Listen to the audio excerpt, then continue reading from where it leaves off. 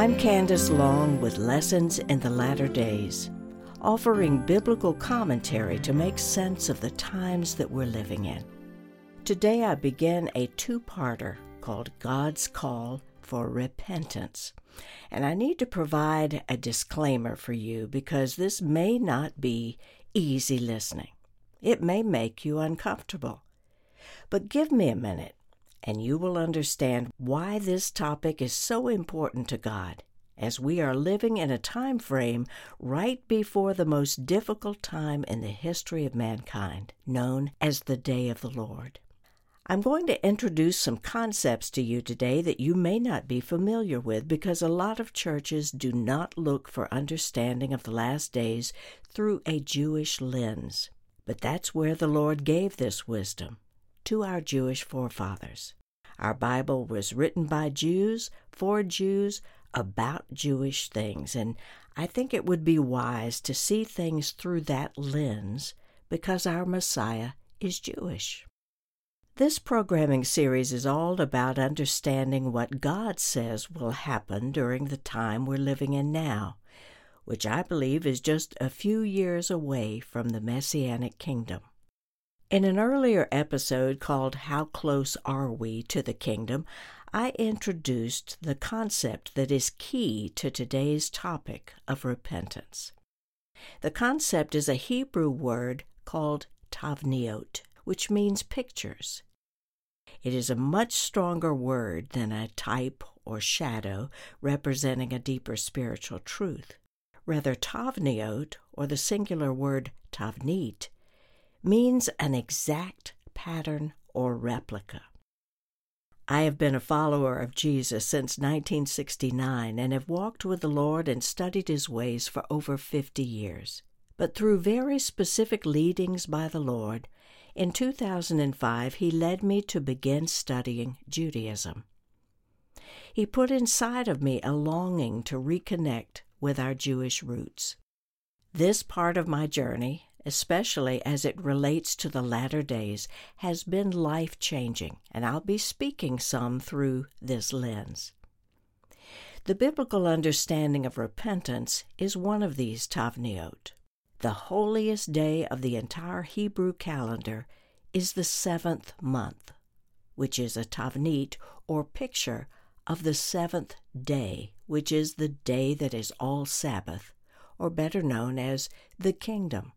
So if we want to understand how to get prepared for this 7th day, we need to look for insight into month 6, the period right before. So what happens in month 6? God, in His mercy, wants His children to be ready for the 7th month, which is Tishri, because the first day of that month, Tishri 1, is actually recorded for thousands of years as the birthday of the world, the day that creation began. So on that very day, Tishri 1, when the world or mankind has been in existence for 6,000 years, two things happen simultaneously. First, believers will be called up to Messiah at the resurrection, which Christians know as the rapture. This day is also called the Feast of Trumpets, in which we celebrate the coronation of the King. At the exact moment that millions of the faithful are taken from the earth to heaven in the twinkling of an eye, the day of the Lord begins on earth, which triggers the 7 horrible years of birth pangs, known by most Christians as the tribulation. The picture, or tavnit, that we'll be looking at today is the month of Elul, E-L-U-L, which is the 6th month in the Hebrew calendar. This is the month of Teshuvah, which is Hebrew for repentance. The word Teshuvah means to turn or to reverse oneself, to go the other way. And this is what the entire month of Elul is all about. The reason most Christians have little understanding about this is that we have divorced ourselves from the Hebrew calendar, which is a cyclical pattern of pictures seen in the various festivals by which the people act out the details of the picture so we can learn from it. Now, just to put Elul in perspective, the 2 months before Elul are Tammuz and Av, and they were pictures of such spiritual warfare going on in the heavens over the centuries that God's people were driven to hide in God.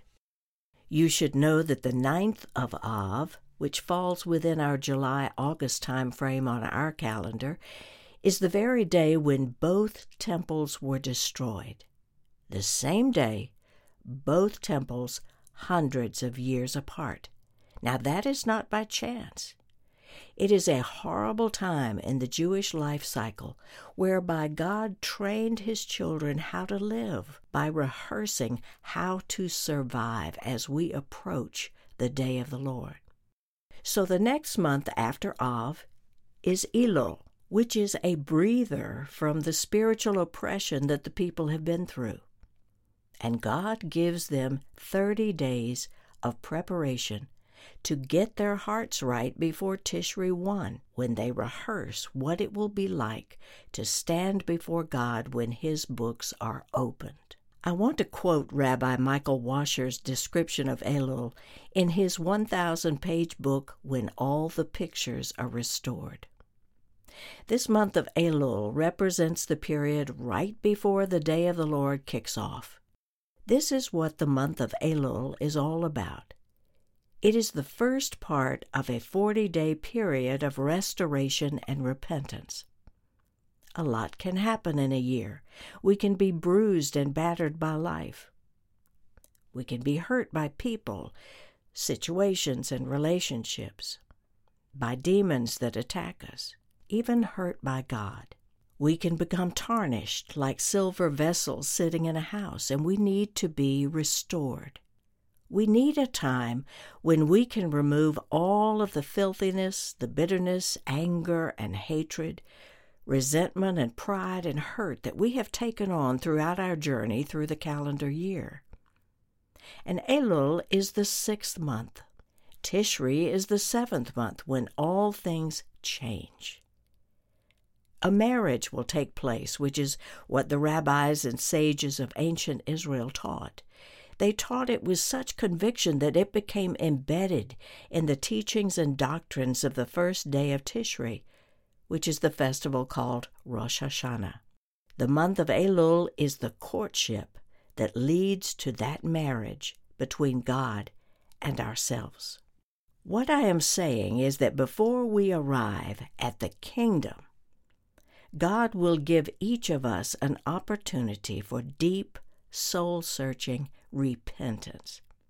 Now, this program and the next, I'm going to share some very personal stories involving repentance. Genuine teshuvah involves so much more than just telling someone, I'm sorry.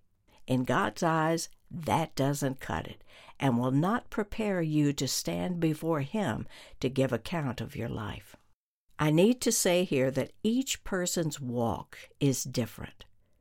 God knows where you've been and what you have struggled with. I cannot tell you what to repent for, but I can teach general principles in how you can know that God is calling you to do teshuvah and how to go about it. Some of what I share may be difficult, for you may totally disagree with what I felt called to repent for. This is God's work in my life, and I respect his work in yours.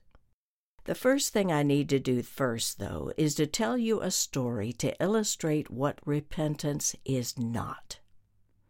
It involves a close friend that I'll call Sarah, and Sarah has given me permission to share her story.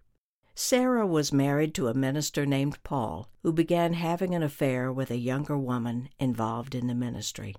When the truth finally came to light, he left Sarah and their child, and the couple divorced. Sarah's life was shattered. A year or so went by, and one day she got a call from Carly, the woman who had broken up her family. And Carly asked if she could please see Sarah and talk with her. And Sarah replied, I have nothing to say to you. Now, Carly's voice was unusually tender and humble and said, it would mean so much to me if you would agree to meet. I really need to tell you some things. It was a tough decision for Sarah, but she finally agreed to meet with Carly at a secluded park. When Sarah pulled into the park, Carly was already there, with her Bible and lots of notes spread out on the table. Carly began the conversation by saying, "Sarah, I needed to meet with you to ask your forgiveness.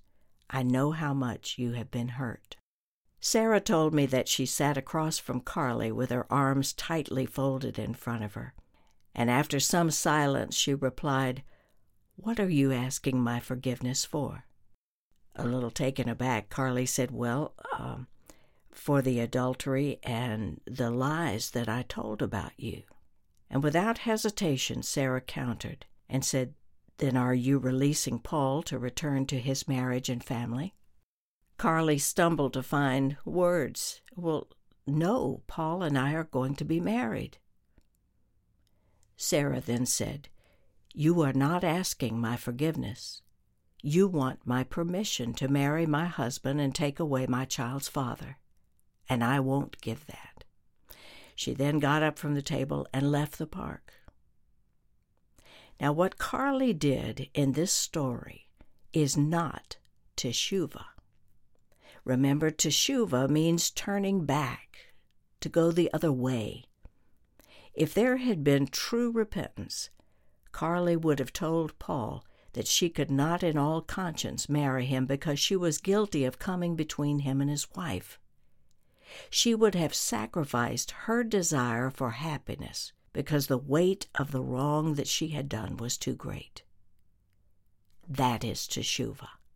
It is when God's standards of holiness and righteousness come before our own needs. When we are under conviction from the Holy Spirit, there is a limited window of time to turn from that sin. Destroying a marriage and a family is no light thing, nor is it an easy fix. We read in Hebrews 10, "The Lord will judge his people." It is a fearful thing to fall into the hands of the living God. In the time remaining, I'll share some stories of some hard things that I needed to repent for. The first one is anger toward God. In 1990, I was sitting on my washing machine listening to a Bible conference cassette tape series from Friends of Israel about the coming of the Lord. Now, I had never had an experience quite like what I'm about to tell you, where I sensed with every fiber of my being that I was to write a screenplay based on Daniel's prophecy concerning the last 7 years of mankind in preparation for the Lord's return. I was absolutely overwhelmed by this experience and by what appeared to be God's request of me. Quite frankly, I was shaking. Yes, I had written a musical that had been produced the year before, but I knew nothing about writing screenplays. With tears streaming down my face, I pleaded, "Lord, surely you have somebody more experienced in Hollywood to do this. I don't know anybody there or anything about doing what you're asking me to do." The very next day, my devotional happened to be from Oswald Chambers' classic, My Utmost for His Highest, and that day's lesson was in Isaiah 6. Which reads, "And I heard the voice of the Lord saying, 'Who will go for us?' And then I said," speaking from Isaiah, "Here am I, send me." These verses jumped off the page to me, and God spoke to my heart, and he said, "I didn't say, Isaiah, I want you to do such and such. I simply revealed my heart. Isaiah heard it and responded and was willing to go." For the first time, I began to understand that for that season of time in 1990, I was tapped into the heart of God. I heard what was on it. His heart was bent on preparing the world and his people for what was to come. My responsibility was simply to respond. I had the same free will choice that Isaiah had. Would I heed God's request and actually follow through? That day I told the Lord, yes, I will commit to do this. For the next 7 years, I worked on this project. Now, nobody was paying me to do this, and I was a single mother. So doing this required me to take time away from my ad agency and devote at least 3 hours a day, Monday through Friday, to this task, week after week, and cut my income earning potential in half. Not only did I have to research the biblical prophecies concerning the last days, but I also had to learn about global world affairs and the Middle East crisis, the New Age movement, and international banking systems, as well as figure out how the entertainment industry operated. Because once this screenplay was finished, how was I going to pitch it? And to whom? How is pitching even done in Hollywood? The questions and the challenges were endless. Doors began to open for me in the entertainment industry. I began to pitch this screenplay. It received considerable interest, but it was a high-budget film, and I was very much an industry nobody. More doors opened, however. I became president of Georgia's Women in Film and served several years on the board of Women in Film and Television International. Now, you can imagine my disappointment watching other films surface and achieve a measure of box office success. First, there was The Omega Code, the Left Behind series, each work touching on the similar themes that God had impressed on my heart to do. And frankly, I was disgruntled and I felt betrayed. After all, I started my project before they did. I heard God first. I became angry with God.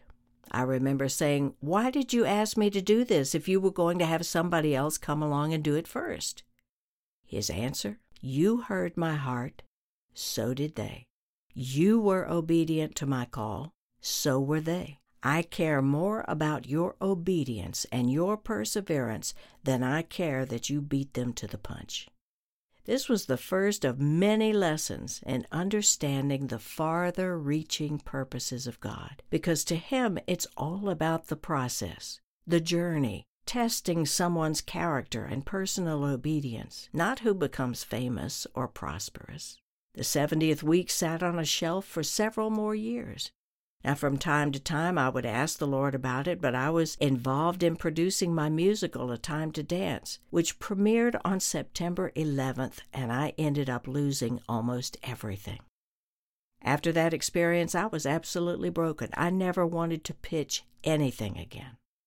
What I had to do then was to release my hurt with God and choose to go on with my life, trusting that He had my future in His hands. Now, as I look back on this experience, everything that I learned during those years and years writing and researching the end times prepared me to produce this series. Had I been a huge success then, I probably would not be open to teach and write and coach others because I would be sitting pretty earning residuals. But God had another path for me. He was testing my character and my work ethic. Everything I learned equipped me for now. If I had hung on to my anger, I never would have created this series. So the lesson for you is, if you have been sidelined, derailed, your career turned upside down, and you're harboring anger and disappointment at God for messing up your life, consider Teshuvah. His ways are so much higher than ours. The last story that I'll share with you today falls in the area of ancestral sins. Now, these are things that pass down from one generation to another. In my book, Letters to Aaliyah, A Personal Journey of Generational Healing, I describe how God took me through a long period learning to spot generational iniquity. These are patterns of ungodly behavior that show up from one generation to the next, and they can really mess up your life.